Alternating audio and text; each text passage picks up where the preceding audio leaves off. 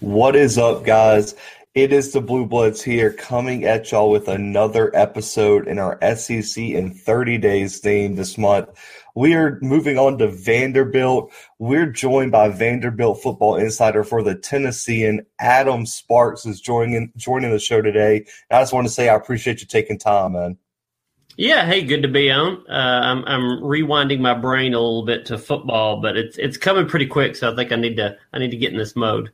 It is coming real quick. Well, I mean, summer workouts are kicking up everywhere, but we got to take a step back to last season and just say that it was a difficult season for the Commodores. Would probably be an understatement with all the uncertainty. Derek Mason ended up being fired mid-season, an all SEC schedule, which is just brutal. What was your overall takeaway from the season, and what was missing for this 2020 Vandy squad? I mean, a lot of things are missing. You go winless overall, you've got some deficiencies. It was a tough year for everybody. I think when you're Vanderbilt and your level of talent is already below the rest of the conference for the most part, those deficiencies are going to show even more in a conference-only schedule. Vanderbilt more than anybody needs non-conference games to get a little bit of confidence going before they jump into SEC play. And, everybody lost players because of, decisions by players to step out because of COVID, to opt out. Vandy had more opt-outs, to my knowledge, more opt-outs than anybody in the SEC. So then you see the deficiencies grow even more with that. So, the difference in like an Alabama and Vanderbilt is a pretty big gap. It shows even more in a weird year like that. And, Vandy's offensive line loss, I think it was 4 offensive linemen. That's depth issues to begin with. So your offense is going to be limited without your offensive line. Defensively, they had a lot of issues coming into the year. And those weren't fixed in a COVID season. So Derek Mason was fired toward the end of the year, which shows you that anybody can be fired. And obviously we saw that all around the conference, that COVID didn't save jobs for coaches. It certainly didn't for Derek Mason. And they needed a fresh start, and they're going to try to at least get one with Clark Lee. Right. I mean, yeah, as an Auburn alum, Derek Mason's the new DC over here, so I'm interested to see how he does. And as we saw, Gus Malzahn wasn't immune to losing his job during the COVID season, even off a win the last game of the year. But you mentioned Derek Mason moving on. Clark Lee steps in to that head coaching role for the Commodores for the 2021 season. He's an alum, played for Vandy from 2002 to 2004, was serving as the Notre Dame defensive coordinator, has been up at Notre Dame for a few years now. Why was Lee the guy for the Commodores, and what are your expectations for him as the new Vandy head coach? Well, Clark Lee, as a defensive coordinator at Notre Dame and a guy that could get a job at a lot of the places, Vanderbilt would not have gotten a chance to get Clark Lee if he was not an alum, if he was not a Nashville native. Clark Lee's family's known pretty well around town. His dad was a longtime physician, longtime doctor in the Nashville area. You mentioned he was a former walk-on at Vanderbilt. It's a hard sell to get somebody to come coach at Vanderbilt, and they've hit a home run with James Franklin. They hit, I'd say, a double with Derek Mason, at least for a little while. They got to a couple of bowl games. Clark Lee, I think, more than those two guys, and more than probably any Vandy coach that I can think of, believes Vandy can get to where it wants to get to. You've got to have a kind of a unique perspective to have any success at Vanderbilt, and Clark Lee has it. He was a finalist for the job at Boston College when he was a defensive coordinator at Notre Dame. He was looking for a place where he could go to a private school, smaller school, private school, one where he could utilize a lot of the things that he saw as a player at Vanderbilt.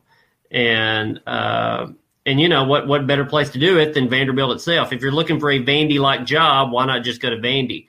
And he knows it'll take time.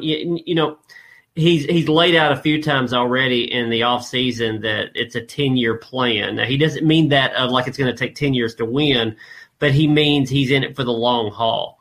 And you're given time at Vanderbilt to kind of build things how you want to be. I mean, Derek Mason was on the job for 7 years, never had a winning season.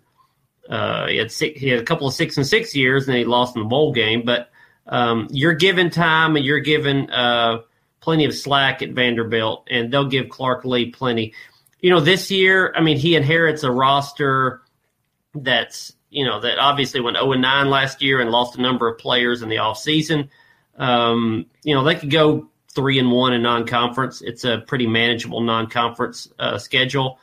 You win one in the SEC, then you're talking about a 4-8 year. That's not what Vandy fans want, but I think that's reasonable. It's plausible. It's not a bad first year if he can go 4-8. He really just has to avoid the 2-10 type year, and I think he'll probably do that. But again, the COVID year last year showed that if Vandy loses, just a few key players, it can be doom. And so he'll have to guard against that. They're already thin in a few spots. He'll have to find some creative ways to build depth. Right. And I mean, I think if I remember right, we just covered this episode or two ago. I think Vandy was tied with Auburn for fifth in the Power Fives with 19 players lost to the transfer portal after Darren Mason was fired. I think Tennessee led the country with 25. So, man, 19 players when you only have 25 scholarships per offseason is pretty tough to replace for a first-year head coach. Yeah, and there's a couple reasons for that. Some of those were lost during the season. If you've got a coach that's sort of a lame duck or a hot seat coach, especially on a losing team, especially on a team that didn't win a single game, you see guys jump ship quite a bit. So you had a number of those during the season as Derek Mason was kind of turning toward the exit. And then you had some after the fact that left. A lot of those, or some of those, were graduate transfers. Vandy is unlike most other SEC schools where most players at SEC schools will stay for the 5 years, and even if they graduate, they'll slide into grad school. They'll stretch out their course load and make sure they use all 4 seasons of eligibility. Vandy, high academic school, obviously, it's not uncommon at all for guys to redshirt 1 year, play 3 seasons, and, hey, I graduated, so I'm out of here. Yeah, I still have eligibility left, but I'm going to go get a high-paying job in whatever field I just got my degree in. So it turned a little bit this year, I think, where players looked at it and said, I have my degree, I'll go be in graduate school at another school, because now you can transfer a whole lot easily, or you can jump into the portal, you can go intra-conference. And so you saw a few of those guys do that this year, where in the past they would just go right into the workforce. Right. And I mean, Clark Lee's first big thing, if you're ever going to rebuild a team, you have to be able to recruit. I mean, he did a good job stepping in, salvaged a top 50 class, which is really, really good in terms of national rankings. Headlined by a top 200 player out of Maryland, of all places, and Marcus Bradley, one of the best D linemen in this past class. For you, though, looking at this roster, what were the biggest positional needs for Vanderbilt? And do you see any guys who could be instant impact players going forward to 2021? I'm always hesitant to say any signees are going to be impact guys for Vanderbilt. And that's only because, Vanderbilt signees are almost all 3-star players. I mean, Derek Mason, I think it was something like 80 to 85% of his signees were 3 stars, and that's 3-star signee. That's fine, but a 3-star kid is a kid that may work out, may not. You're kind of on the fence in the SEC. You have to talk about 5-star guys. If you're talk about more can't miss players, and Vanderbilt just doesn't land those. Even James Franklin in recruiting had one top 30 class. He's remembered as this phenomenal recruiter. He did have a top 30 class, but outside of that, he was usually he was in the 40s, a little below 50, which is where Derek Mason usually was and where Clark Lee is early on. And that was really Derek Mason's class. Clark Lee got hired like the day before the early signing day. So this was Derek Mason's class. If I had to see guys that Vandy fans haven't seen yet that could make an impact. I think Ramon Davis is a guy. He's a Temple transfer. Was a freshman All-American 2 years ago at Temple, and a guy that could be a 1,000-yard rusher, I think, in the SEC if he's healthy. And that's a spot of need. As you ask, where's there a need? There's a tremendous need at running back.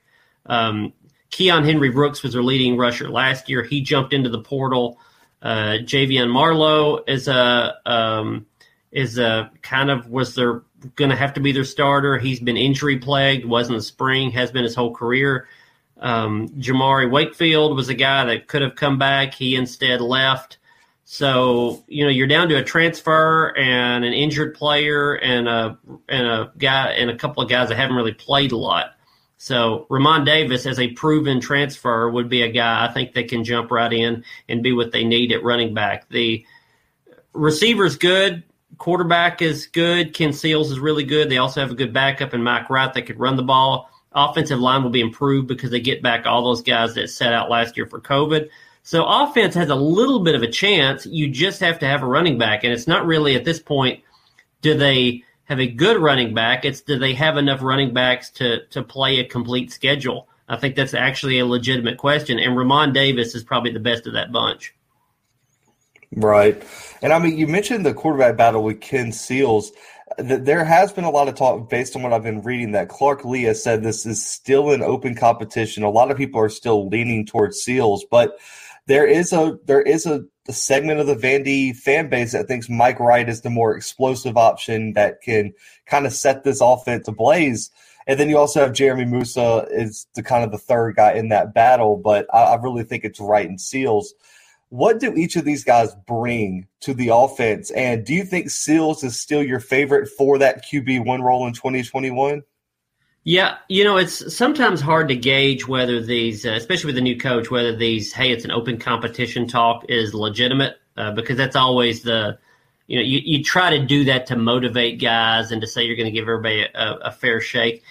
I can say with Clark Lee, it's legitimate. He means that competition to be open going into the fall. Yeah, Ken Seals is still the starter. Fans tend to get excited, and sometimes even coaches, I think, tend to get excited with the backup quarterback when he's a dual threat guy, especially if the starter is not as dynamic, and that's the case with these two. Ken Seals is a guy that can complete 65, 70% of his passes. As a freshman, in an all SEC schedule, that's saying a lot. But completing a 12-yard out, 3 times out of 4 is not really a sexy thing that fans look at. Completion percentage is not something that gets people excited, but it's very, very essential. So Ken Seals is the guy. He broke Kyle Shermer's freshman passing record at Vanderbilt last year. He's a guy I think that could be a starter for 4 years, maybe even 5, because the COVID year doesn't really count. Very efficient passer, really good leader, can run it a little bit. Now, that being said, Mike Wright will have a role. Last year, Mike Wright was used a little bit on Derek Mason's staff by his staff as a red zone guy, as a third and short guy, a guy that could come in and run the ball, could also throw it a little bit. They had a package for him, and there will be a package for Mike Wright in this offense as well, probably a little more expanded than it was last year. So, yeah, Ken Seals is the number one. Mike Wright will have a place in this offense, and especially with what I said before, the fact that they don't know if they have an answer at running back, you're going to need to put a quarterback in there that can run the ball. And Mike Wright is that guy. So Seals 1, Mike Wright 2, but at times he'll look like, they could look like 1A or 1B. But Ken Seals is going to throw for a whole lot of yards. He's got wide receivers to do it. I think saying Mike Wright could be the starter, I think is a little presumptuous. Right. And I mean, spring practice is wrapped up about a month ago. The Lee era was ushered in with the Vandy spring game, April 17th. The white team got a 68-30 win over the black team. That's one of the biggest scores that I think I've seen for any of these spring games. I understand the QBs are always the top position people want to look at, but what were some other positional battles you were watching closely, and just what are some of your overall takeaways from the first spring practices under new head coach Lee? Well, my takeaway is that the defense looked terrible. Now, there was a spring game that we all saw. There were also two inter-squad scrimmages, which are essentially spring games without fans there. And the defense was good in one of those, was bad in another, and then they were bad in the spring game. So 1 out of 3 actually is bad. 2 out of 3 isn't bad. 1 out of 3 is bad. I think there's some real big questions on that defense. You can say all that you want, and Clark Lee did that. Well, it's the calls are very vanilla, and they're not going to show things in a spring game and that sort of thing. But Vandy last year under Derek Mason, who's a really, really good defensive mind, and I think he'll be great as Auburn's defensive coordinator. On Derek Mason's defense, they couldn't stop the run. They struggled to stop the pass. The only reason they ever had a pass rush is because they had a couple of NFL caliber pass rushers, but they still didn't get much of a pass rush with those two guys. So they had big deficiencies on defense last year, and they've got the same roster, really even more depleted now, and they're going to have to figure out something to do with that defense. So defense, I think, is an enormous question mark, and I think it looks even worse after that spring game. Offensively, I mean, if I had to pick out one guy, Will Shepherd is a wide receiver. He's a guy that caught a couple of big balls, caught a touchdown, I think maybe even 2 touchdowns in the spring game. He's a guy that made a few big catches and a touchdown in one of their scrimmages.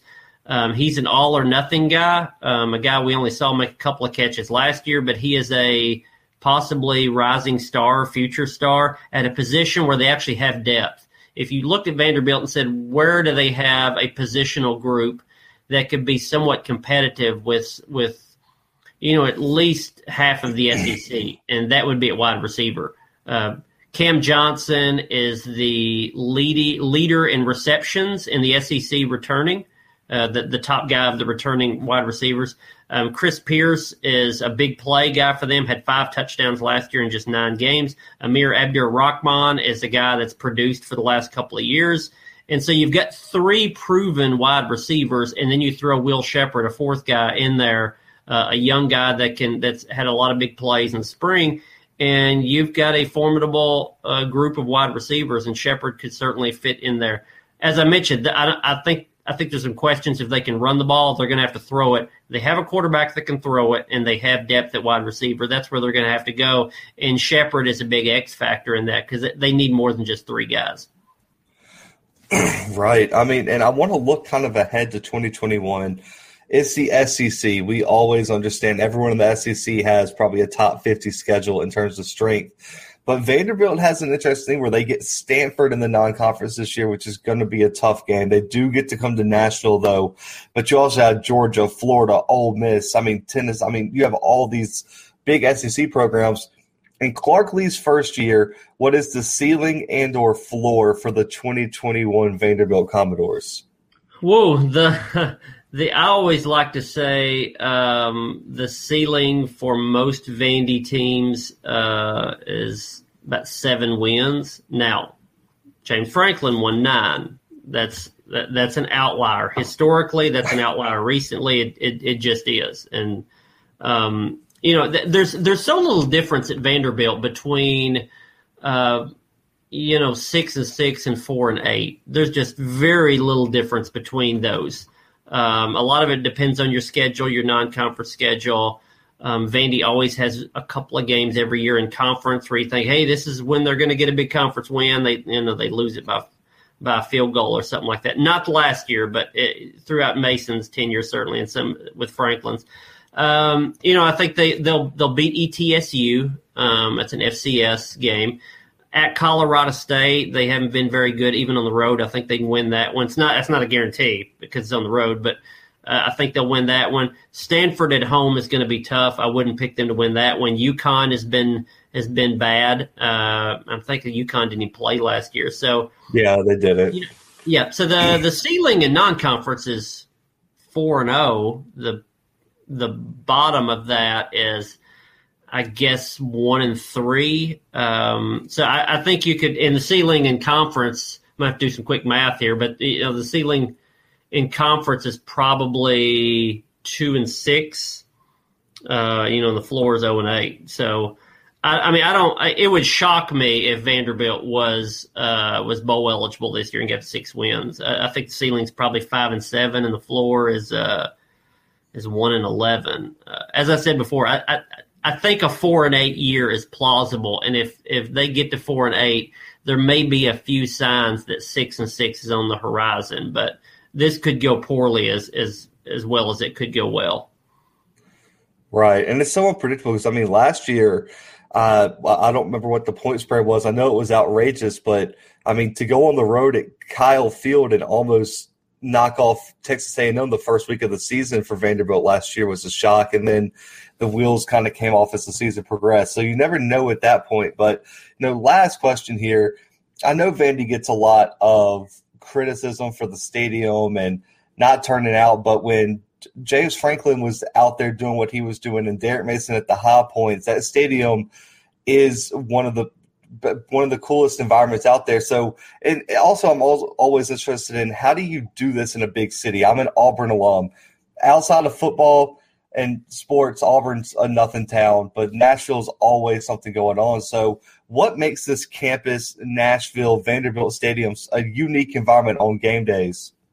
Yeah, the city thing that's a strength and weakness. It's a strength because you're selling a major metro area, especially in recruiting.